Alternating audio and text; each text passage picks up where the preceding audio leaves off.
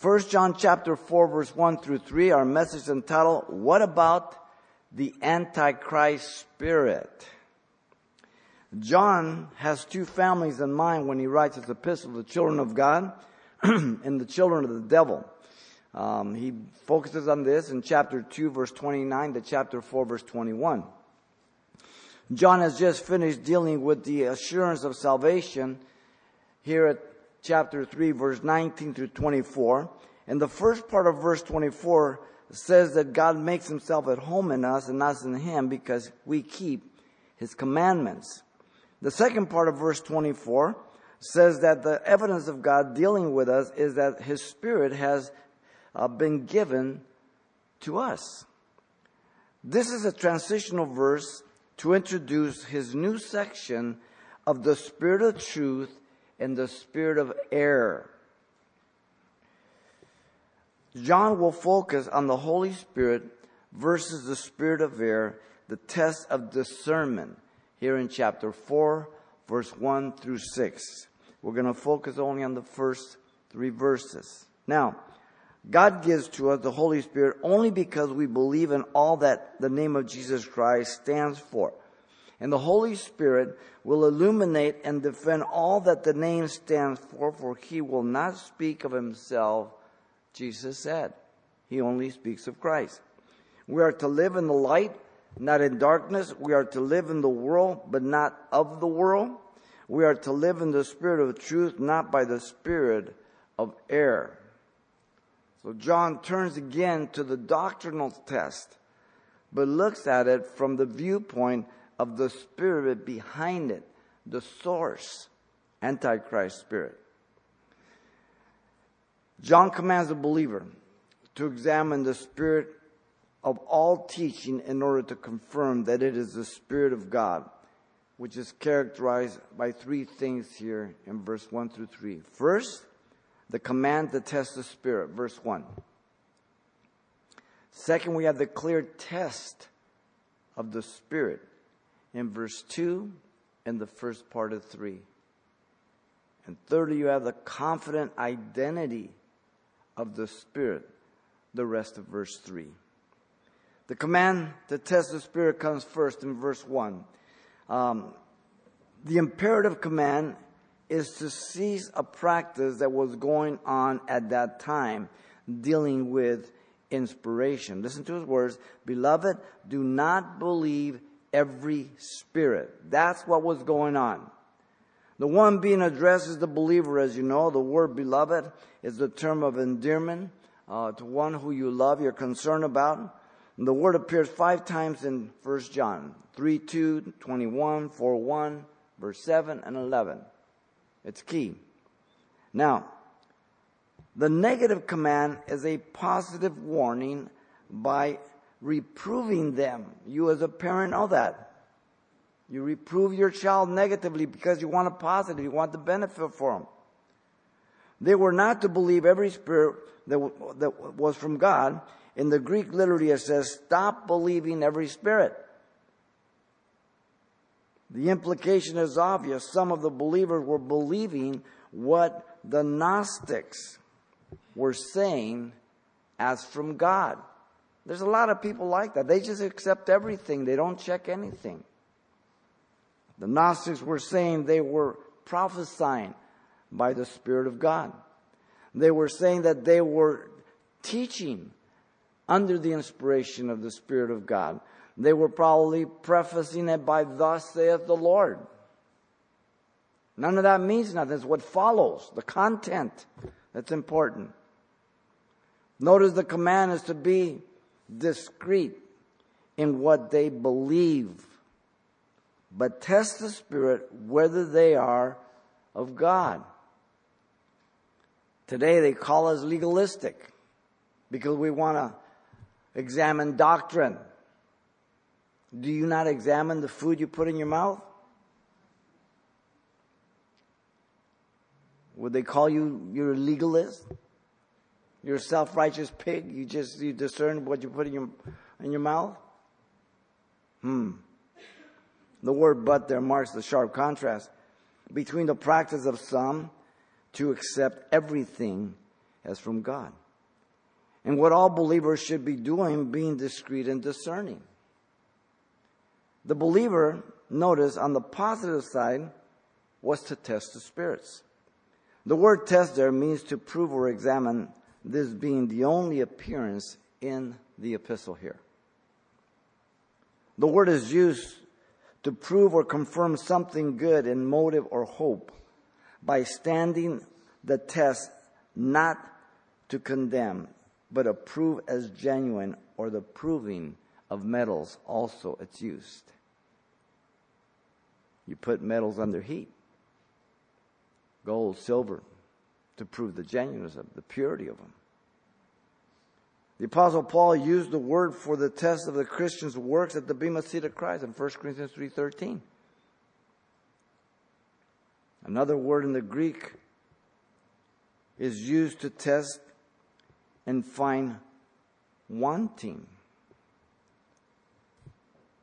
You see, the believer would as a result discover if the prophets were speaking under the inspiration of God. When you discern what they're saying and compare it to the scriptures, you're going to be able to say, that man is speaking God's word, that is God's word, or you say that man is not speaking by the Spirit of God, and that is not God's word. You have not only that responsibility, but you have the privilege and ability to do so. The word they refers to the prophets, and the source of the Spirit can always be known by the content, once again, spoken. The content of the message must be examined against the scriptures, the plumb line. The Spirit of God does not contradict the written word. They are one. The Spirit and the Word are one. It's the Spirit who reveals the Word. 2 Peter 1:20-21, under the inspiration, the men of old did not speak of their own impulse or origin, but they spoke as they were carried along by the Spirit of God. So what you have in your lap is God's inerrant, infallible truth.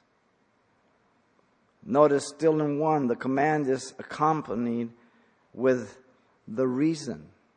Because many false prophets have gone out into the world.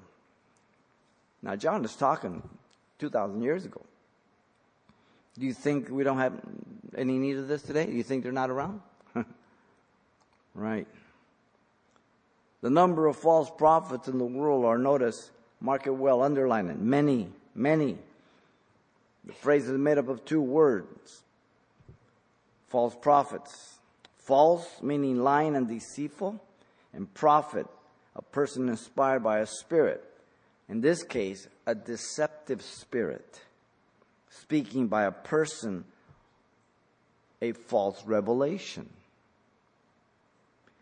The arena of their practice, notice, is the world, cosmos. It's used in the sense of the inhabited earth, among the people who do not know God or are of God. John used the word 22 times in this letter. The lifestyle of the world, 1 John 2:15 and 16. The oneness of the world in 1 John 4:5. The protection from the world in 1 John 5:4. So we live in the world, but not of the world. Remember, the boat belongs in the water, but when the water gets in the boat gets in trouble. The prophets John indicates were Gnostics. They were saying they knew God. They were saying they walked with God. They were saying they were from God. They were saying that the world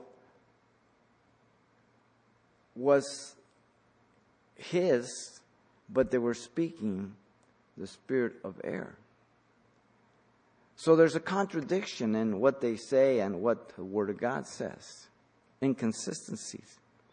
You remember God sent a young prophet to confront Jeroboam at the altar of Bethel. And after he gave the proclamation of God's judgment, the altar cracked and everything else, and the king asked him to go back with him. He said, no, God told me not to. He went around. There was his old prophet and came around and asked where he was. He went, hey, listen, come and eat in my house. No, God told me not. No, I'm a prophet too. And an angel of God appeared to me and told me to tell you to come with me. So the guy went out there and everything else, and God said, I'm going to kill you because you disobeyed me. Remember, he took off and then a lion killed him and he didn't touch the donkey he was on to make sure that they knew it was God's judgment on him, not the donkey. Now that prophet should have known. God told him not to do certain things. This prophet told him something contrary to what God told him. You know how often people do that all the time? They read the Word of God, they study the Word of God, and then they'll believe somebody who says something completely contrary to the Word of God. Some people are very gullible, accepting everything without testing the source. They're unlearned and undisciplined in their lives, being carnal. They often believe when signs and wonders are manifested that that's a valid credential of being from God. Well, Nicodemus said that to Jesus too in John 3:2. He said, we know you're a man for God because no man can do the things that you do. Is that a biblical truth? No. The Antichrist is going to do miracles. Is he from God? No. If the miracles go along with the Word of God and don't contradict it, then it'll be God. All right? But signs and wonders and miracles of themselves don't guarantee they're from God. The man of sin, the Antichrist, will perform signs and wonders. 2 Thessalonians chapter 2, verse 9 through 10.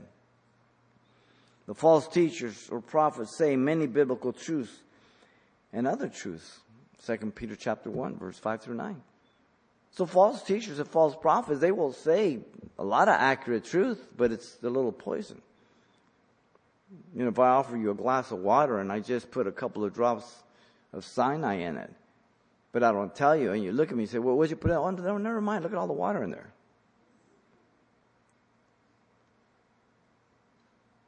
False doctrine is worse. Somebody puts some cyanide in your water, you die physically. You embrace false doctrine, you die eternally. You miss heaven. Wow.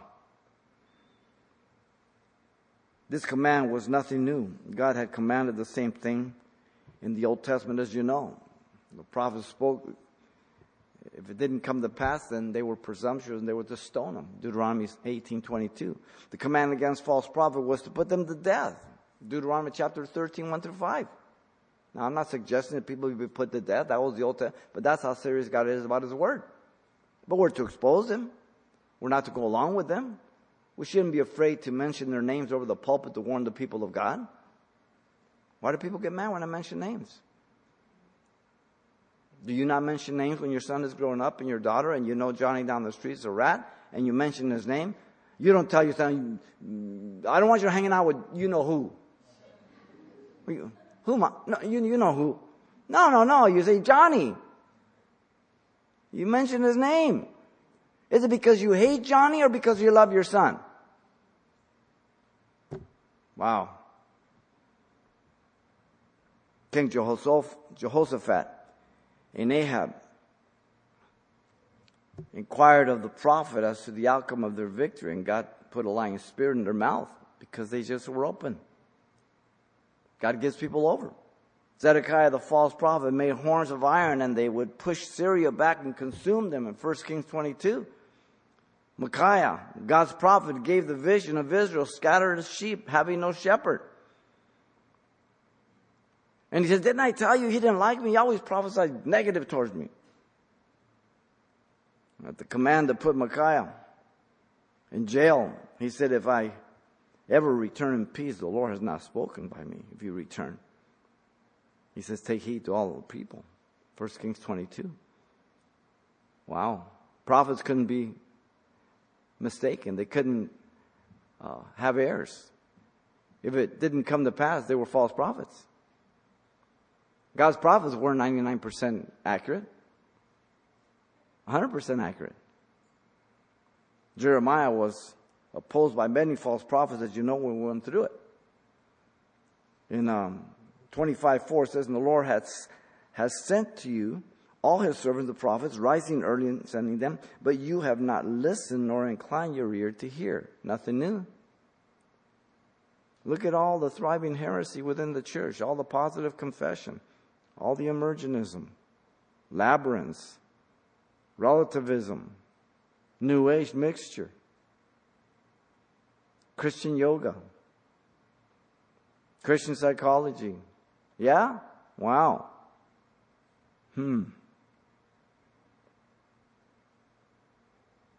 Jeremiah 26:5 says, to heed the word of my servants, the prophets whom I sent to you, both rising early and sending them, but you have not heeded. And we can go on in Jeremiah over and over and over again. He just warned them, and they just beat him. They threw him in jail. They put him down this miry cistern, and they called him a traitor. Amazing. The New Testament is equally clear on the matter of false prophets. The Spirit of God will always be scriptural, not the author of confusion, Paul says in 1 Corinthians 14:13. There are many other lying spirits, spirits of error, he says here in verse 6 of chapter 4. They are manifested through false prophets and teachers, self-will and sensual. 2 Peter 1-3 tells us in the rest of the chapter there. It's a key chapter in Peter. Listen to him. But there were also false prophets among the people, even as there will be false teachers among you, who will secretly bring in destructive heresies, even denying the Lord who bought them, and bring on themselves swift destruction. And many, underline that, and many will follow their destructive ways, because of whom the way of truth will be blasphemed. By covetousness they will exploit you with deceptive words. For a long time their judgment has not been idle, and their destruction does not slumber. From within the church, they will have great followings. Paul told Timothy, now the Spirit expressly says, or clearly, that in the latter times some will depart from the faith, giving heed to seducing spirits and doctrines of demons. Or literally demons speaking through pastors, quote, quote, pastors. Wow. Paul tells Timothy people will have itchy ears and be attracted to false doctrine in 2 Timothy 4:3-4.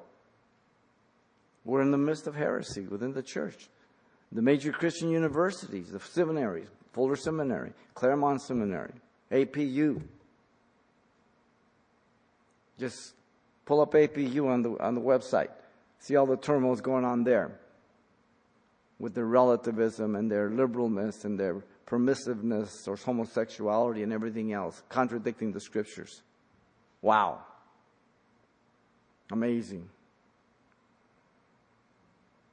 Paul tells Titus that heretics are to be rejected after the second time, being warped and self-condemned in Titus 3:10-11.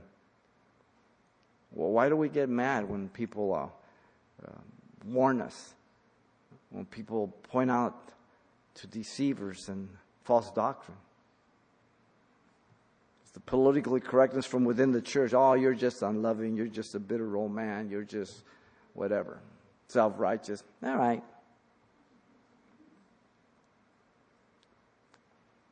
Maybe I'll see you in heaven. Maybe I won't then. Bottom line. Not my heaven. I'm not worried about it. It's yours.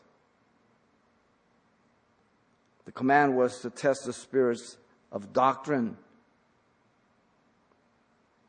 This is taught. Secondly, notice verse 2, down to the beginning of 3. The clear test of the Spirit. The true test of the Holy Spirit is a matter of revelation. Look, listen to the words. By this you know the Spirit of God. The knowledge of the Spirit of God is known by being a child of God. The word again is gnosko, and it means knowledge of personal experience. Once you're born again. The quest of the believer is to verify the Spirit of God as the source behind what is being taught. That's why you bring your Bibles. That's why you crack them open. That's why when I'm teaching, you are examining things. The seeker-friendly church, the emergent church, they don't even carry Bibles. They don't even come in with Bibles. I know some people have their phones, but they're not even doing that. Okay? The standard is not feelings, emotions, or mystical gibberish. The Holy Spirit of God refers to the third person of the Holy Spirit, as you know. He is called the Spirit of truth. He is in the believer by the new birth. He testifies of Jesus, not himself. He guides us and shows us things to come. He glorifies Christ. That is why Jesus said it was expedient that he go away so that the Holy Spirit could come. Otherwise, we would be defenseless. You find all this in John 14, 15, and 16, the night before he was betrayed. He spoke on the Holy Spirit. Important chapters. The believer has the Holy Spirit. Listen to Romans 8, 14 through 15. For as many as are led by the Spirit of God, these are the sons of God. For you did not receive the spirit of bondage again to fear, but you received the spirit of adoption by whom we cry out, Abba, Father, Daddy. There's a relationship. We are sealed with the spirit of promise, the earnest, the arrabon, identifying mark, depositing the engagement ring, if you will, of our inheritance to the purchased possession, Ephesians 1:13 and 14, 2 Corinthians 1:22. The seal. Like when a person sent a slave down to the port and all of his merchandise had his seal on it. And whenever the servant saw the seal of his master, those things belonged to him. That was the identifying mark. Notice the acid test of the Spirit of God regards the nature of the first coming of Jesus. Mark it well. Look at verse 2. Every spirit that confesses that Jesus Christ has come in the flesh is of God. So the test is inclusive of all the spirits. All spirits. No one can say or be the exception. Everyone must believe that Jesus came in his first coming in the flesh. The phrase, by this you know, is an imperative. This is the way you know. The word confesses, homologeo, means to say the same thing as another. You agree. All spirits have to agree that the Word of God about Jesus is accurate, if it's of him. 2 Timothy 3:16 and 17. All scripture is given by inspiration of God, the same Spirit. The Holy Spirit doesn't confuse us, doesn't give contradictory revelation. It's all the same. All spirits have to agree with the words of Scripture. The agreed confession regarding the incarnation is the heart of the issue. John has offered many tests, doctrinal, moral, social, but this is the heart of all tests. Jesus, as we have seen, is the human name for the Messiah. Gabriel gave it to Mary in Matthew 1:21. It means Yahweh is salvation. It affirms his humanity. He had a human birth, an earthly existence. He walked, he ate, he thirsted, he tired, he slept, he bled, he died. Christ is the title of God's anointed, Christos, the anointed of God. It indicates his deity, the promised Messiah. One person with two natures, 100% God, 100% man, yet without sin, two natures. And did everything as man depending on the Father, not through his deity. Otherwise, we would not be able to do what he did. But he did it trusting and depending and praying to the Father as the last Adam. The word come is in the perfect tense. Not only that he inhabited a body of flesh, but that it has become his permanent possession. The Gnostics that were deceiving Christians did not believe this. They denied that Jesus had a body. It seemed like he had a body, they said.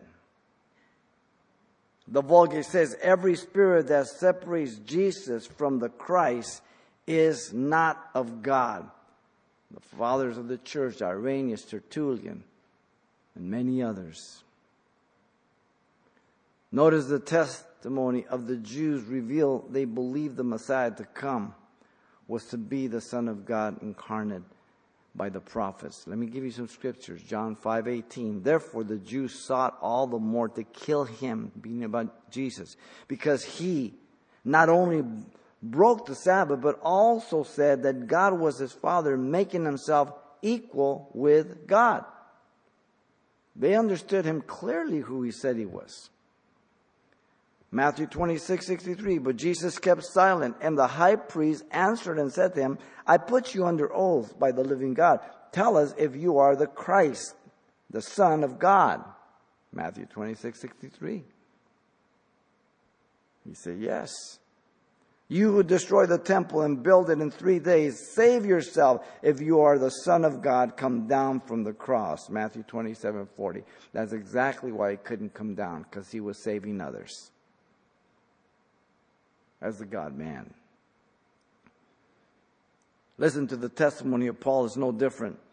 In Romans chapter 1, 2 through 4, Paul emphatically pointed both humanity and deity out of the opening there of Romans, which he promised before through his prophets in the Holy Scriptures concerning his Son, Jesus Christ, our Lord, who was born of the seed of David, according to the flesh, his humanity, and declared to be the Son of God, his deity, with power according to the Spirit of holiness by the resurrection from the dead.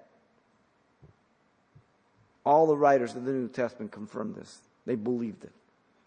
A body hast thou prepared for me to do your will, O God. Hebrews 10:5. The failure to pass the acid test confirms the spirit to be a false spirit. Look at the beginning of verse 3. And every spirit, not some, every spirit that does not confess that Jesus Christ has come in the flesh is not of God. The all-inclusiveness is marked again by the word every spirit. It's emphatic in the Greek. Every person saying they are speaking for God is subject to the acid test. Every person speaking can be judged to see if the spirit they are speaking by or through is from God. No person speaking by the Spirit can call Jesus accursed. 1 Corinthians 12:3. It's a contradiction. The criteria, notice, is the same as verse 2. The person who does not confess Jesus Christ has come in the flesh is not of God.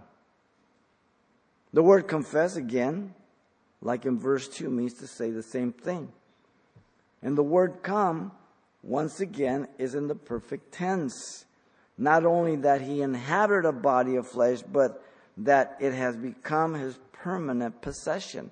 Do you realize the God-man is sitting at the right hand of God the Father, waiting for his Father to make his enemies a footstool?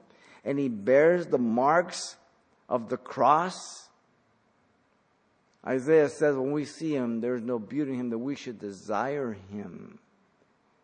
When he saw Thomas, he says, here's my hands, my feet, here's my side. He was in a glorified body, ladies and gentlemen, still bearing the marks. He took his precious blood and put it at the altar of heaven. That's where it's at. That you and I might be forgiven. Wow.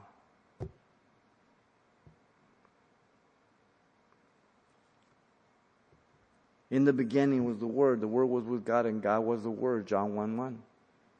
And the Word became flesh, and we beheld his glory as the only begotten of the Father, full of grace and truth, John 1:14. Who being in the form of God, he did not consider it robbery to be equal with God, Philippians 2:6 says. The word being there isn't called an antecedent condition. It means that he was God before he came, he was God when he was here, and he's God when he left. He never became less than God, though he still became man without sin. He remained being God all along.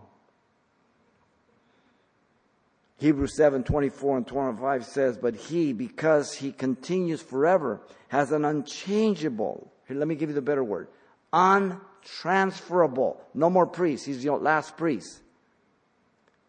Therefore, he is also able to serve or to save to the uttermost those who come to God through him, since he always lives to make intercession for them.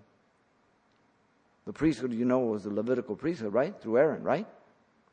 They were the tribe of Levi. Jesus was after the order of Melchizedek, a more perfect priesthood. He was the tribe of Judah, not Levi. Wow. Jesus is the God-man, the only mediator between God and man, the man Christ Jesus. 2 Timothy 2:5. Mary cannot save you. Peter cannot save you. The Pope cannot save you. Your mom cannot save you. Your works cannot save you. Only Jesus Christ. The purpose of his coming was to be the propitiation for the entire world. As you know, he became sin for us who knew no sin, that we might be made the righteousness of God in him. 2 Corinthians 5:21. The propitiation for the world, not only the world, but for our sins also, in 1 John 2:2. That which satisfied the wrath of God. It met the need. He justified before God, Romans 5:1 and 2. He tasted death for every man, destroying he who had the power of death, in Hebrews 2:9 and 14.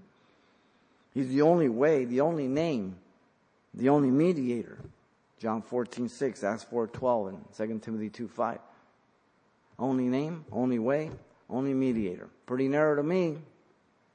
Pretty clear to me. Paul put it this way. But when the fullness of time was come, God sent forth the Son made of a woman under the law to redeem them that were under the law, that we might receive the adoption of sons. Galatians 4:4 and 5. Right on time.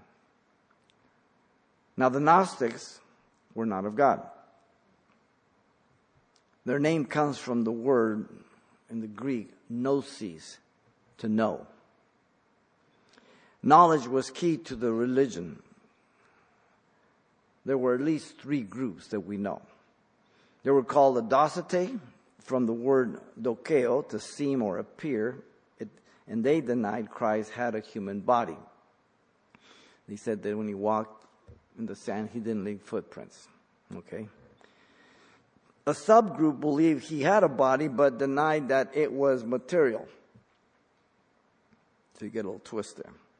Then you had the Cerinthian Gnostics declared that Jesus and Christ were distinct. Jesus was an ordinary man, the son of Joseph and Mary, and Christ was the spirit of power from God that descended upon him at his baptism and left him at the crucifixion prior to the cross. How interesting. So you just have a martyr dying. Not the God-man for the sins of the world. You see, what they say, you can examine the scripture. They're liars. They're false. The Cerinthian Gnostics had a twisted theology. They believed all matter was evil and that knowledge was superior to faith. They boasted of special revelation, gnosis, by climbing up these emanations to God. So matter is evil, spirit is good. So if God came, he couldn't occupy matter because matter is evil. You get the logic? But it's full of cracks. They believed that the world was created by one of these emanations that radiated out from God, and it became so distant from God that that emanation was the one responsible for the creation of everything. Wow, that beats evolution, doesn't it? You see, you can't come up with this stuff. You have to be taught this stuff. Not one of us would have ever come up with the hypothesis of the evolutionary process, unless it was taught to us. There's no way. Not by looking at creation, not by looking at nature. Irenaeus, the 2nd century church father, gave his in-depth analysis of why God was in Christ. Listen carefully, I'm quoting him. Irenaeus described the work of Christ under various aspects. The premise is always the reality of the divinity and humanity of the Savior. Only upon this basis could he furnish certain deliverance and deliver the particular race of man. Christ therefore became man in order to recapitulate the whole human race in himself. He embraces in himself the entire human race and all human life. When he became incarnate and was made man, he recapitulated in himself the long line of men, standing surety in compendium for our salvation, so that what we lost in Adam, our being in the image and likeness of God, this we might receive in Christ Jesus. Amen. That's what the Bible teaches. The different views of Jesus in his own day are crazy. They're Antichrist spirit. Listen, they said that Jesus was the son of Joseph. They're denying his deity. They said that Jesus was an illegitimate child. They said that Jesus was from the devil. They said Jesus was a teacher sent from God, a mere teacher. That Jesus was a prophet, just a mere prophet. That Jesus was John the Baptist risen from the dead, or even Elijah. All of those are not biblical. Sound spiritual, but they're not biblical truth. The Jehovah's Witnesses believe Jesus is a created angel, the heresy of Arius, Antichrist spirit. Arius was a presbyter or elder in Alexandria, 280 AD. He declared that Christ is the first of created beings, denying him deity and the Trinity. In 321 AD, Arius was excluded from the communion of the church. In 325 AD, the Council of Nicaea, Athanasius prevailed over Arius, and he and two of his followers were banished to Illyria. The teaching of Arius that denies the deity of Jesus Christ, professing that he was created and exalted, was condemned.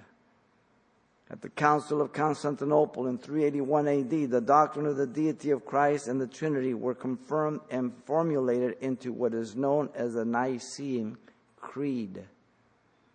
Today we have similar groups embracing this heresy. In Unitarianism, Jesus only, or oneness, or the doctrine of the JWs, Jehovah's Witnesses, Antichrist spirit. Mormons failed the acid test about Jesus, Antichrist spirit. Mormons teach Jesus was half-brother to Satan. Many Mormons don't know that. They don't read their own writings. Mormons teach salvation is based on believing in Jesus Christ as they define him, contrary to the scriptures and continuing membership in the Mormon Church of the Latter-day Saints. If you abandon them, then you're marked as an apostate. They are deceivers and liars. Antichrist. One of the doctrines of the faith movement is that Jesus went down to hell and suffered at the hands of Satan to make payment for sin to Satan. Blasphemous. Copeland, Hagen, Fred Price, Hagee, all of them. Wow. Where do they come up with this stuff? They teach we're little gods and have for a long time. That experience is equal to Scripture in their teaching, inspired as prophets, barking in the Spirit, drunk in the Spirit, and whatever. Foolish, extreme Pentecostalism. Like a circus. People don't judge things. We've heard of Jim Jones, David Koresh, right? They didn't get there overnight, but they got there because they didn't examine the Scriptures. 1 Timothy 3:16 says, and without controversy, great is the mystery of godliness. God was manifest in the flesh, justified in the Spirit, seen by angels, preached among the Gentiles, believed on in the world, received up in glory. 1 Timothy 3:16. An interesting little study, you should do that. Take the 3:16 of every book.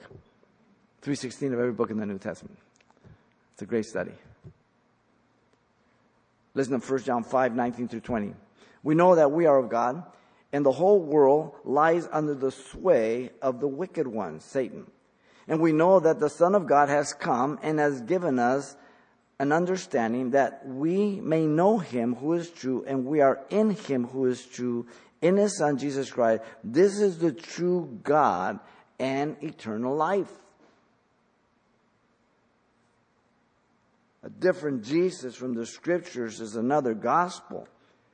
And Paul says, let him be anathema, Antichrist spirit. Galatians 1, 6 through 9, he says it twice. Anathema. We're to be good Bereans. Examine, find out those things are so in Acts 17:11. Always. And so the clear test of the Spirit was based on the first coming of Jesus. Notice thirdly, we have the confident identity of the Spirit. The rest of three. The corrupt spirit is of the Antichrist and must be a matter of proclamation. Listen to his words. And this is the spirit of the Antichrist, what he's been talking about. He names it here. John could have said, and you know what kind of spirit it is. You know, it's the other one from the Holy Spirit. You know, no. He names it. The Antichrist spirit. John is not talking about the person of the Antichrist that is coming in the future during the 7-year tribulation.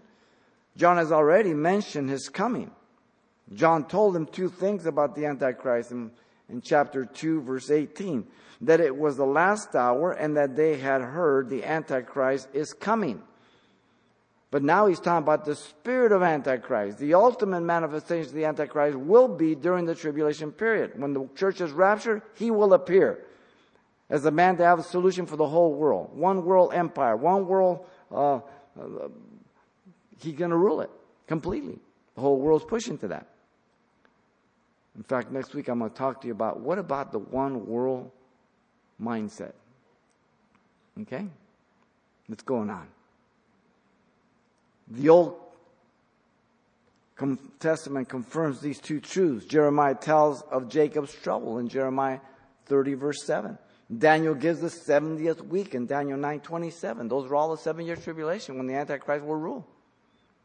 The New Testament taught these two truths. Paul says the Antichrist will declare himself to be God in the temple that he built in Jerusalem in 2 Thessalonians 2:4. He'll enter in, declare himself to be God.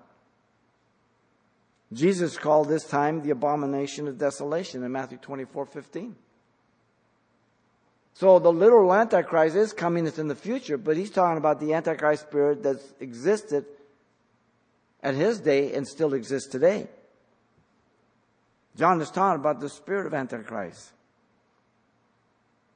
Notice the common understanding about the spirit of Antichrist was familiar knowledge to them.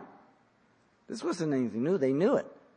Listen to his words, which you have heard was coming and is now already in the world.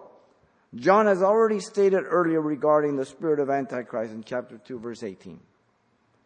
Even now, every Antichrist, many Antichrists have come, and you have Antiochus Epiphanes, you have Nero, you have many types, by which we know that it is the last hour. Note the spirit. We have men like Hitler, Stalin, Saddam Hussein, and many others.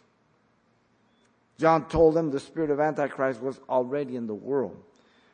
All rejecting the scriptural view of Jesus. All making Jesus less than the testimony of Scripture. The placing of the word already at the end of the final sentence makes it emphatic about the presence of the Antichrist spirit. Even now. Emphatic. The Apollinarians, a group of men, denied the total human nature of Christ in the latter part of the 4th century.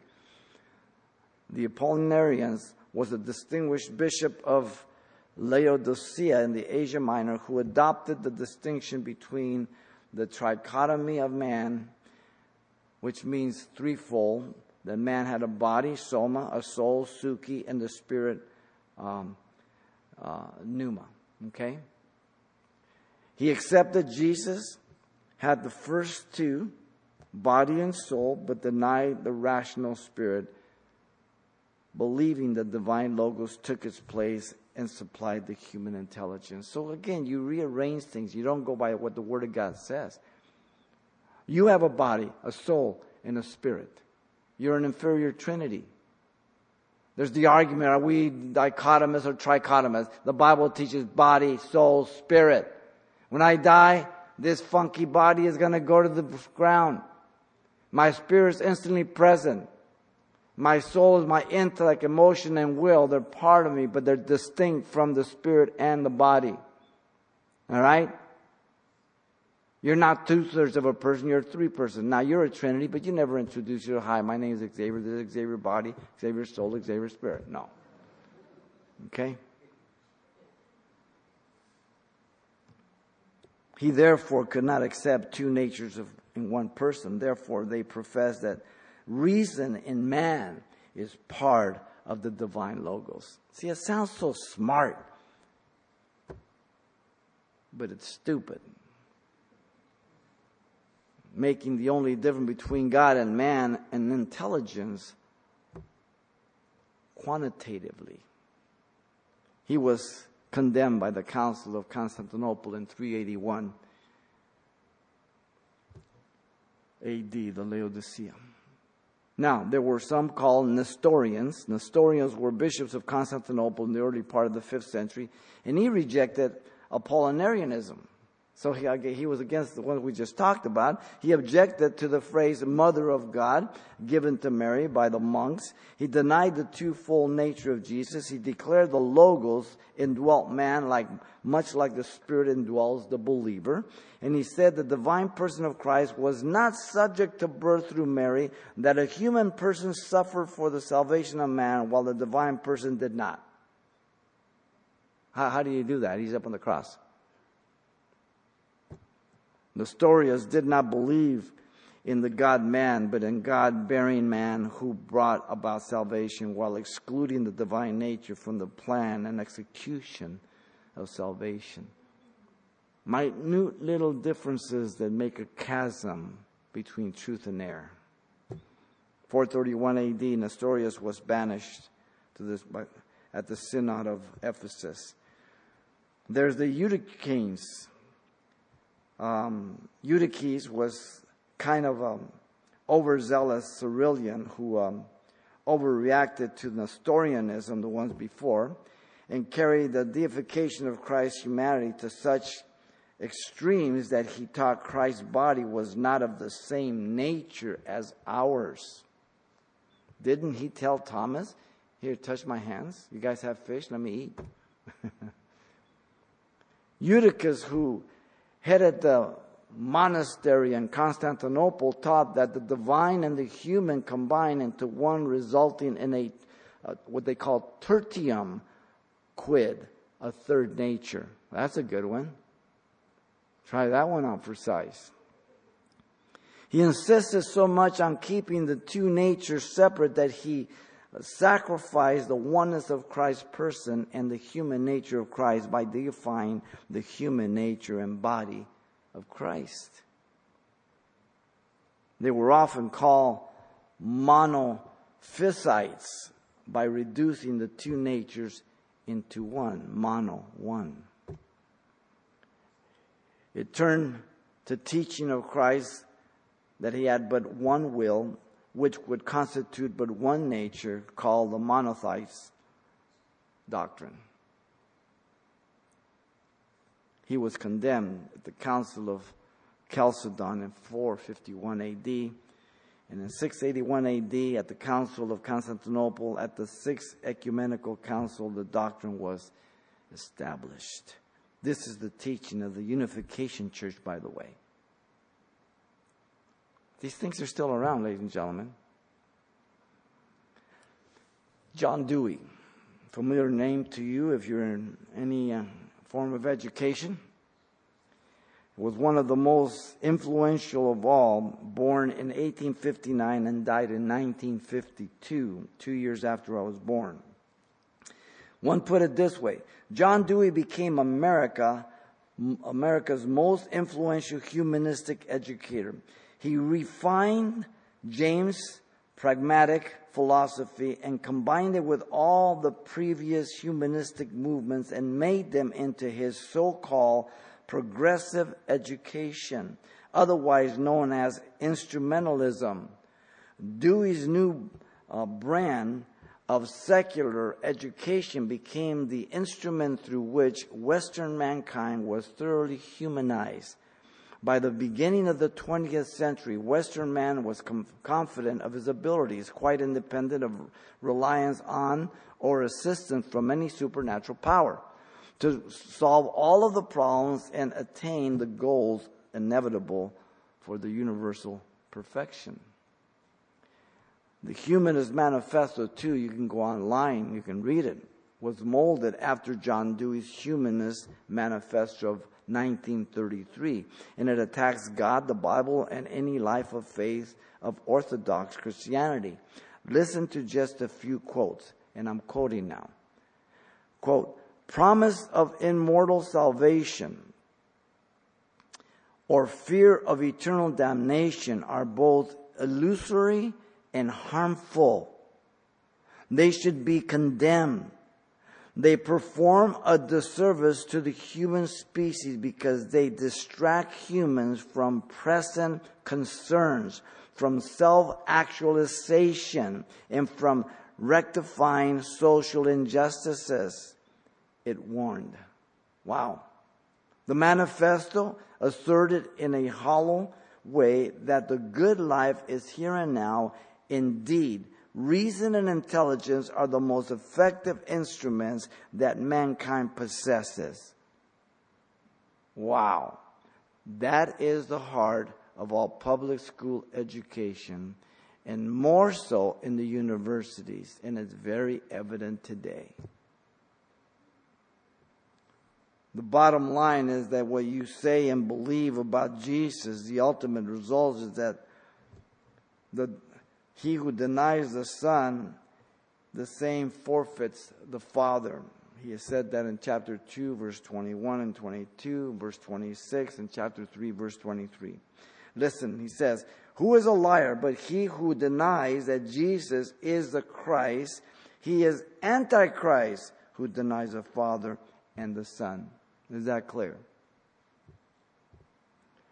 Jesus not only came in flesh the first time, as John says, he's coming in the flesh a second time, and is very stern about what is taught and believed about Jesus. Listen to 2 John chapter 1, verse 7 through 11. Only one chapter. For many deceivers have gone out into the world who do not confess Jesus Christ, listen, as coming in the flesh. This is the second coming. We touched the first coming in 1 John. This is a deceiver and an antichrist. Look to yourselves that we do not lose those things we work for, but that we may receive the full reward. Whoever transgresses and does not abide in the doctrine of Christ does not have God. If you don't abide in the doctrine of Christ, the first coming, the second coming, the virgin birth, and everything he teaches, then you're literally against Christ. He who abides in the doctrine of Christ has both the Father and the Son. If anyone comes to you and does not bring this doctrine, do not receive him into your house nor greet him. For he who greets him shares in his evil deeds. Those are pretty heavy words. Jesus says false prophets are wolves in sheep's clothing. Matthew 7, Matthew 24. Paul tells us the Thessalonians that the test of all things we should do all the time. Chapter 5 of 1 Thessalonians, verse 20 and 21. Test all things. They had been deceived by thinking the day of the Lord had come in 2 Thessalonians 2:2. They hadn't examined it. Paul tells the Corinthians, examine yourselves, see if you're in the faith. 2 Corinthians 13:5 and 6. Paul warned and prophesied about the deception of the elders at Ephesus, speaking perverse things, bringing disciples to themselves. In Acts 20, 28 through 30. The word perverse means distort, to corrupt. They would do it, drawing disciples to themselves. It is spiritual warfare against principalities and powers, dominions of darkness. Ladies and gentlemen, Ephesians 6:12. The confusion that every person has to agree with and confess is the one Peter made at Caesarea Philippi. Remember that in Matthew 16:13-9? Who do men say that I am? Oh, some John the Baptist, some Elijah. He said, but who do you say that I am? You're the Christ, the Son of the living God. God-man. Wow. This is the Orthodox views of Jesus. The word orthodox is made up of two words. Ortho means straight and correct, and the second doxa means opinion. But it came to be as doctrine. Together, these words convey the right and correct truth about Jesus as opposed to the heresy of heterodoxy of a different kind that's contrary to the norm of Scripture. Jesus is the God-man.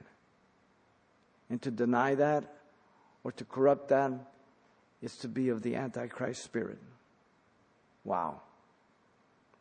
The confident identity of the Spirit was familiar knowledge. They understood this.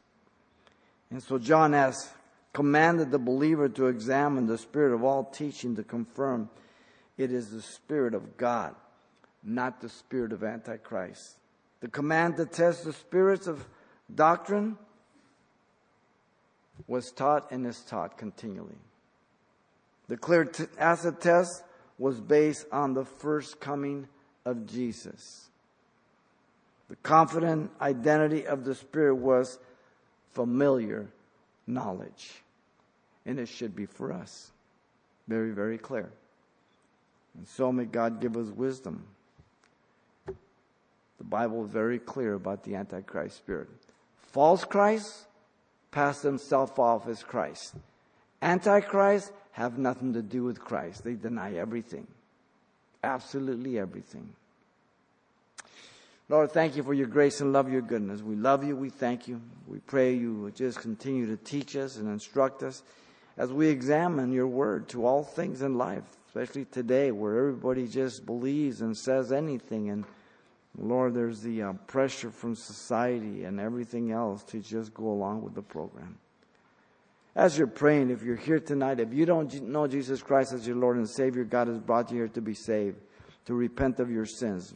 Maybe you're out there in the world somewhere, in the radio, listening. If you don't know Jesus Christ, you need to be born again if you want to see heaven. He died for your sins. He tasted death. He's the only one that can forgive you of your sins. And if you're out there, internet or the radio or here, if you want to be born again, repent from your sins. This is a simple prayer to God. And He's going to forgive you right now and make you His child by grace through faith. Father, I come to you in Jesus' name. I ask you to forgive me for all my sins. Give me a brand new heart. Baptize me with your Holy Spirit. I accept you as my Savior and Lord. In Jesus' name I pray. Amen.